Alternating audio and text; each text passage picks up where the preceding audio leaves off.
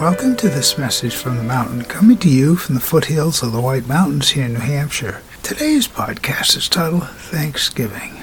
Well, in this country, this is the day of Thanksgiving. It's a tradition that's been held for quite a while, and lots of times family comes together, and I have a lot of memories as a child back thinking it would take hours before the food would be ready to eat, and other times of being away for Thanksgiving and having special memories within that itself. So it's a day to be grateful, a day to be thankful for family, for friends, or for whatever that's little miracles in one's life. And some people have to dig pretty deep to find something to be thankful about, to be grateful about.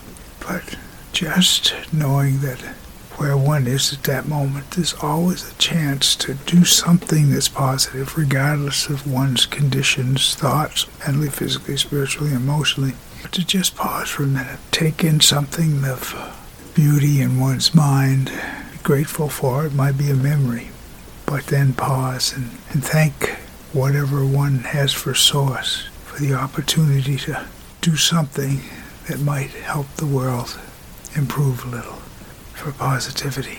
My name is Michael Hathaway, and this is Message from the Mountain. It is my prayer these words are right and good for you and to hear them. Thank you so much for listening.